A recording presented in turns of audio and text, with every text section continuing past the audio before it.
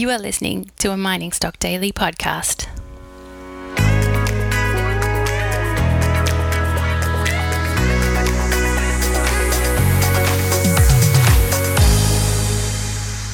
Hello and welcome to episode 5 of the AME podcast, Exploration Matters. I'm your host, Kylie Williams, and today is Wednesday, August 10th. On the pod today, we're going to be talking about the Great Resignation and the skills gap that will follow behind that, and we have two great guests who are going to be exploring it from different angles. The first is Rhonda Zuraf, co-founder and principal at PNC Recruiting and HR. Our second guest is Eleanor Black, partner and senior geologist at Equity Exploration Consultants. Both Rhonda and Eleanor have a similar message, and that is that we need effective leaders to breed success, and that effective leaders have a domino effect on the rest of the industry. So what we really need to do is take the time to recognize those people who stand out as leaders and help develop them and give them the skills to attract and retain people and to lead us into the next generation of mineral exploration and discovery. Today on the show, we're going to be using the term boomers and baby boomers. We're using that respectfully as a term to refer to the demographic group of people born between 1946 and 1964. My parents are in that group, and of course we're using it just to refer to that demographic group and certainly not as an insult. Now for some grab samples of news from around the province. This morning, Dollyvarden Silver announced results from a drill hole at their Kitsault vein located near the historic Torbrit mine in the company's Kitsault Valley project in northwest BC. The company's president and CEO, Sean Khoon, said in the news release that the latest drill hole, the one that intersects 50.2 metres of 414 grams per tonne silver, was one of the widest and highest grade holes on the Dollyvarden property, and that they will be prioritising additional step-out drilling at the Kitsault vein area.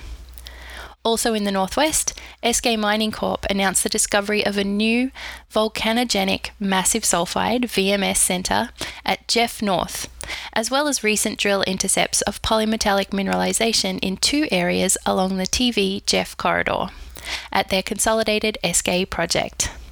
As of yesterday's release, over 13,000 metres of diamond drilling had been undertaken in numerous drill holes along the 3.7 kilometres of strike at TV Jeff. And finally, keeping things in the northwest today, ArcWest Exploration provided an update yesterday on their exploration programs planned for the summer and fall of 2022, including ongoing drilling at OEG Dome near the Brucejack Gold Mine, funded by Sanatana Resources, and imminent drilling funded by TDG Gold at Oxide Peak, which is adjacent to Centerra's advanced stage Kemess copper-gold deposits. Today's episode of the AME podcast Exploration Matters is brought to you by PNC Recruiting and HR. PNC Recruiting and HR provide technical and professional recruiting services and human resources consulting services to employers and candidates throughout the Americas in the precious, base and industrial mineral mining sectors and the alternative energy sectors. In addition to executive and C-suite recruiting, the team at PNC provide leadership training, compensation, employee relations, communications, and retained HR support. Learn more at pncrecruiting.com.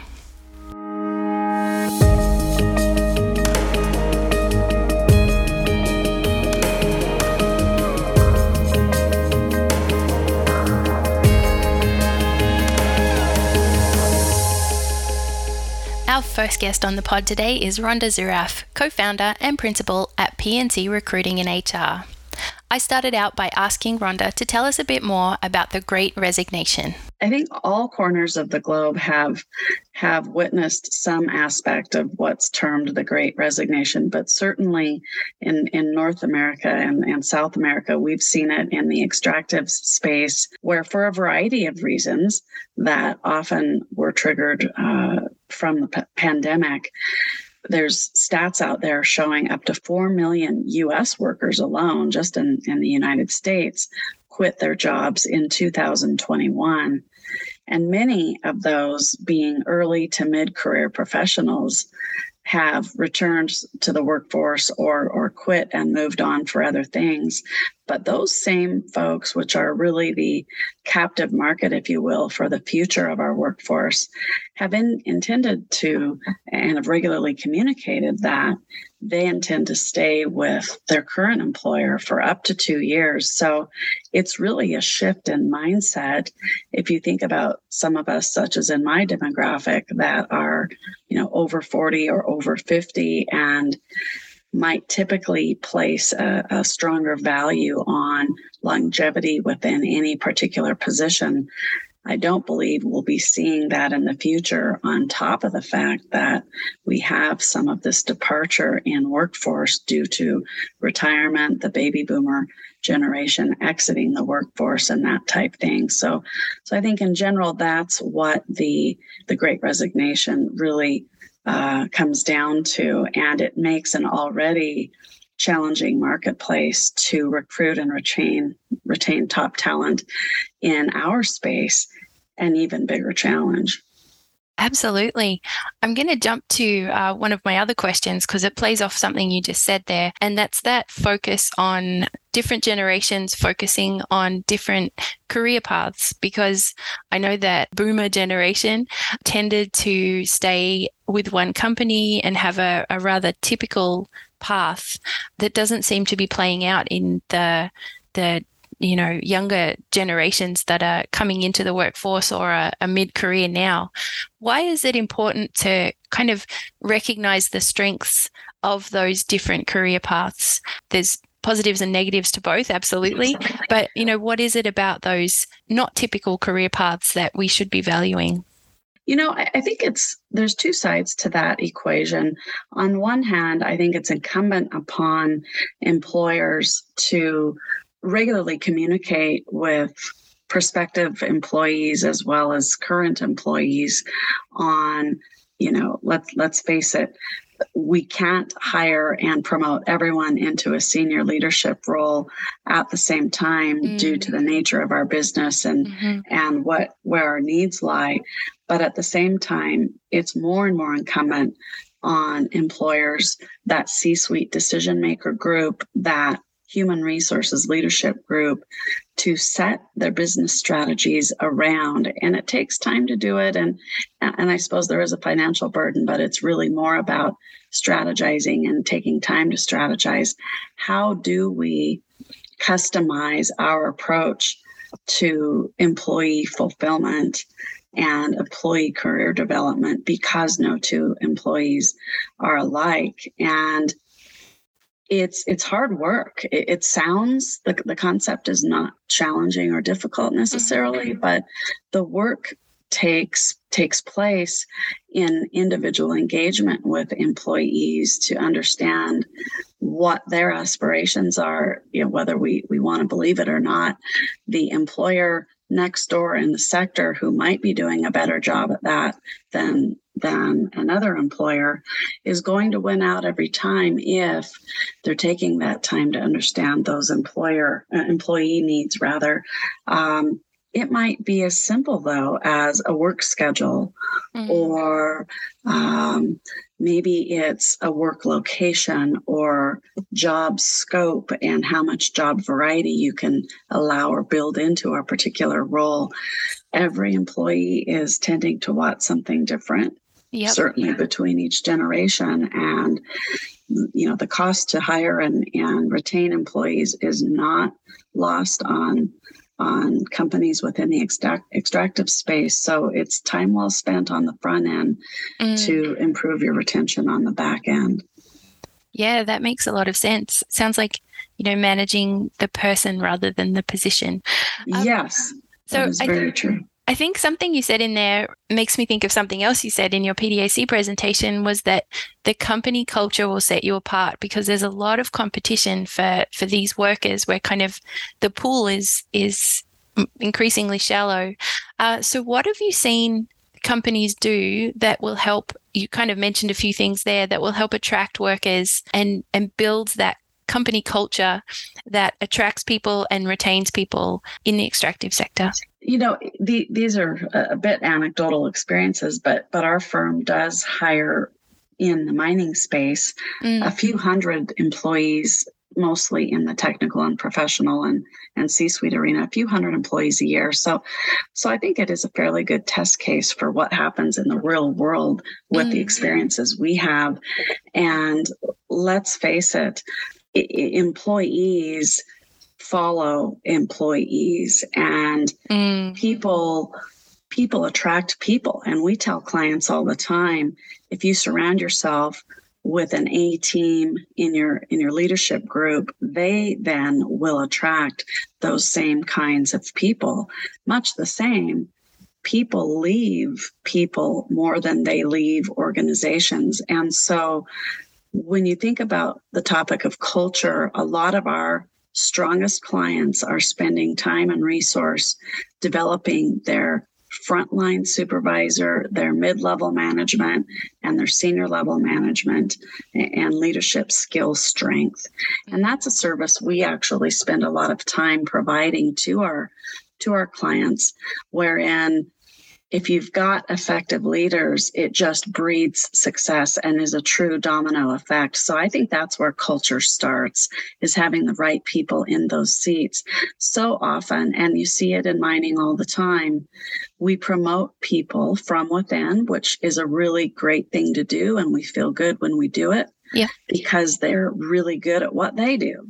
However, oftentimes we'll promote them and the world is moving so fast, we forget that, oh gosh, now we need to get these same folks ready to truly lead and lead effectively. And that's where we sometimes miss the boat, is giving folks the tools to be a leader. And so we see always higher retention rates with employers who spend time making sure they've got effective leaders in those roles. And I don't want to get off the topic too much, but you can find data all day long that supports people leave companies because of leadership challenges far more than they do for reasons like compensation. So that's an aspect of culture. Another aspect of culture is employee engagement. What is the company doing? And it's good to take a look at this. What is the company doing to truly collect employee input, listen to employees, let them be part of solutions, and then report back feedback to employees, whether it be through performance management discussions, individual career planning discussions, things of that sort, just to keep the employee engaged. And then I also think too, it's a topic when you think about culture, it comes down to, in many cases, how are decisions made, and is it inclusive or exclusive when you look at the 10,000 foot level in terms of how decisions get made? And time again, you'll find those inclusive environments win out. And lastly, I do think it's important, the newer generations, and we talk a lot about this in the industry groups we speak at,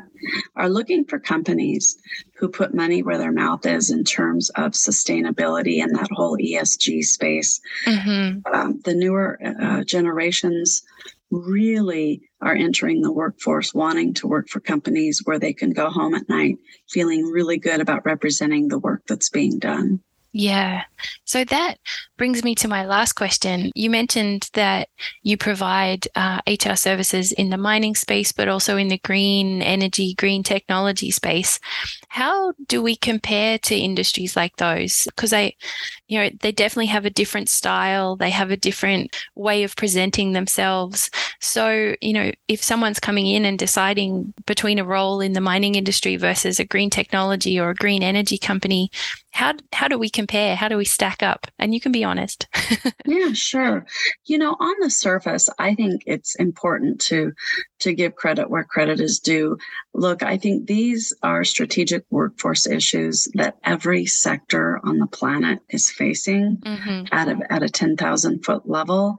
And so we can't be too hard on ourselves to say that we've got a lot of work yet to do. And it really starts with business leaders strategizing around these issues as much as they strategize around the operational drivers of their business. But within that, it's not a secret that the mining space tends to be fairly traditional in its approach. Yep. With the thought around how employees will be incentivized and motivated. I grew up in an era where you should be thankful that you've got an employer who wishes to employ you for many decades, and you just hit the grind every day and do what you do and you'll reap those benefits. It's not that easy now. And it's incumbent upon leaders within the mining space to really challenge that status quo and think about these issues in new ways, where those green energy sectors absolutely are, I think, more keen on throwing out some of the old notions. And a lot of it has to do with, let's face it, newer companies that have a clear slate and are building from ground zero. Yep. Largely fall in that green energy space. So they've got a golden opportunity to get it right the first time. Yeah. It's easier to build that culture from the ground than it is to challenge a generation's worth of already embedded culture in a very successful company that we see often in mining. So they might have it easier in the green space, but it's no less important that those strategies get embedded. And we see it across the sectors that we're in. We even serve to a much smaller degree sectors such as manufacturing, and you see it there too. So I could talk all day on the importance of it, but mining definitely does well when leaders within mining can challenge that status quo. Awesome. Thank you so much, Rhonda. I've learned a lot from this conversation. I'm looking forward to talking to you again soon. But let's leave it there for today. And thank you so much for being on the show and sharing your observations and your knowledge on this. Great. Thank you so much, Kylie. And we're happy to be a part of your organization and would very much welcome ongoing opportunities to connect with your followers and your audience.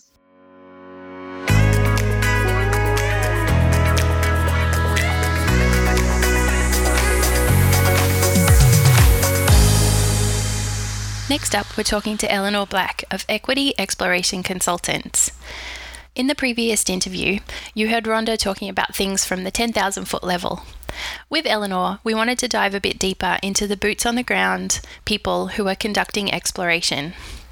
Eleanor is a partner and senior geologist at Equity Exploration Consultants and also a member of the AME board. She started out as a field geologist in Yukon and Nunavut and transitioned into GIS and project evaluation. She joined Equity in 2017 and quickly became a partner. To set the scene, I asked Eleanor what Equity does and the kinds of people that they employ.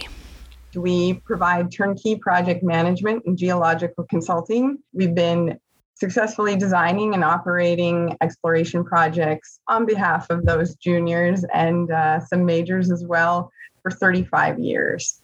We support the full spectrum the mineral exploration industry has to offer, from challenging remote access, surface sampling and drilling programs to dynamic advanced stage multi-drill programs. In recent years, we've evolved to manage and support significant work at active mine sites, including Red Chris and Brucejack in British Columbia. Oh, wow. So that's all sizes from fly camps right through and prospecting all the way through to active mine sites? Yes, that's correct. Yeah. So, we offer a full suite of, 4 people in a fly camp to 60-person camps with a full suite of support staff. So that's incredible. So I guess you then can see like that full spectrum of people that we need to support exploration. So can you just paint a bit of a picture of the breadth of people that we need to work on and support exploration, and particularly here in British Columbia? Yeah, there are many roles required to make projects successful. It's important to have strategic leadership that's able to shape program objectives and inform the budget and scope. For us, project management staff is key to the success of an exploration program, since they organize all the requisite subcontractors and staff and materials that you need to execute your desired activities. Mm-hmm. For equity, that comes in the form of a project geologist who owns the overarching leadership role and technical aspects of the project, and often is paired with a project coordinator who has maybe a more diverse skill set, and they cover a variety of the program requirements, including logistics, health and safety, budgets, general administrative tasks. All of our technical tasks, of course, are performed by geologists, and in the industry in general, engineers would also sort of fill some of those roles. Yep. And then we have a full suite of supporting staff, including cooks, first aiders, site services that are essential to keep camps running safely and smoothly. All of this is combined with drillers, pad builders, helicopter pilots, geophysicists, surveyors, biologists, engineers, and other specialists, depending on the project scope. So there's so many people required to make these projects run successfully. Absolutely. It makes you think, like, you mentioned a 4-person fly camp, but, there must be expediters who are getting the materials and the food and things to them. And they, if it's a fly camp, it means you need a helicopter to get you in and out. So there's just so many people that we need to support a project. Yes, definitely. And typically constrained into a very small season as well in British Columbia. That's another big challenge. Yeah, I guess the BC specific challenges are the landscape and getting into these remote places that you can't drive to, and then having 2 months or something to get in there.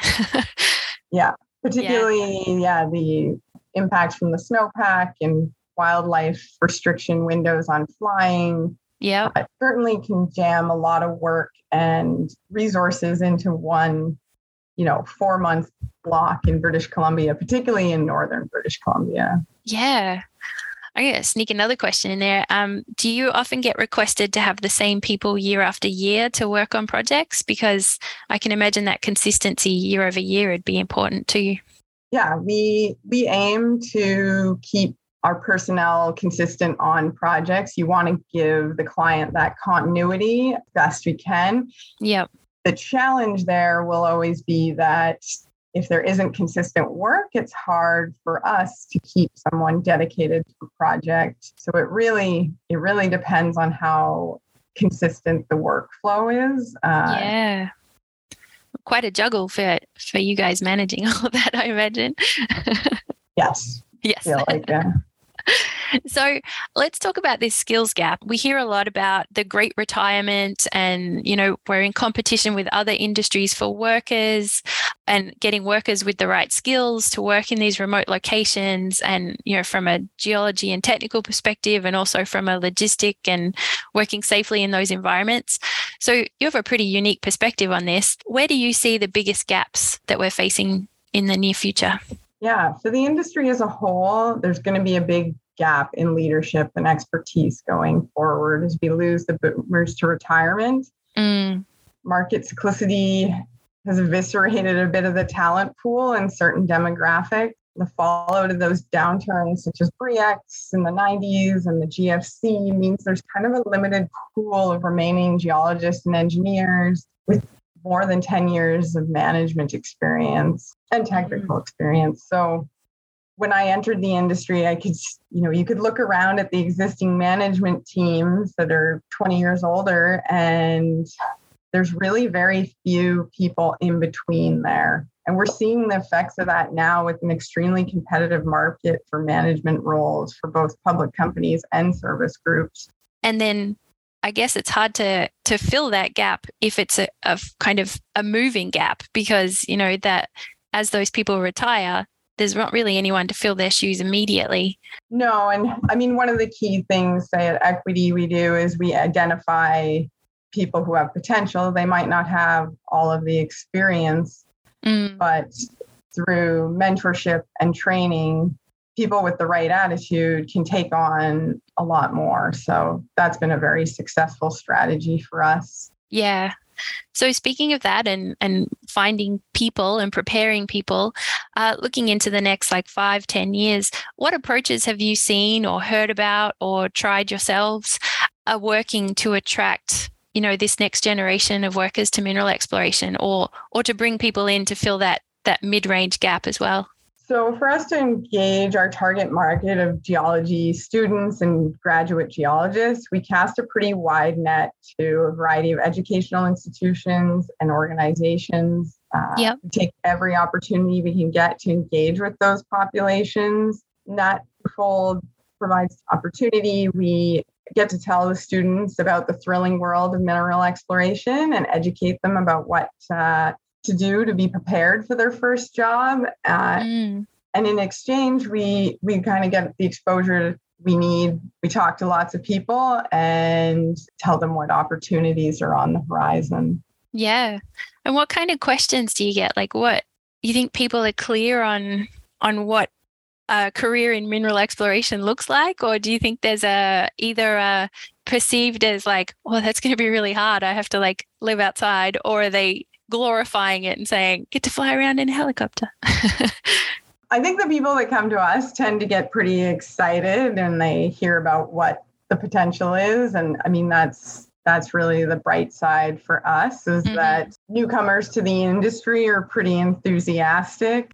And again, with a bit of training and mentorship, there's really positive outcomes. And I think, we tend to retain a fair number of our staff as best we can, obviously with the caveat that we can't control the markets and where the money's coming from. So project pullback, inevitably happens, and we're not able to keep everyone. But then most of those people have that experience to then go leverage and try and find jobs elsewhere. Absolutely. Awesome. Well, thank you, Eleanor, for your time today and your perspectives on this. It's a huge issue that we're talking about from so many different angles, but I think it's really important to talk about those people that are actually going to be on the ground and doing that hard work that's so essential to our industry. So thank you for joining us today. Thanks, Kylie.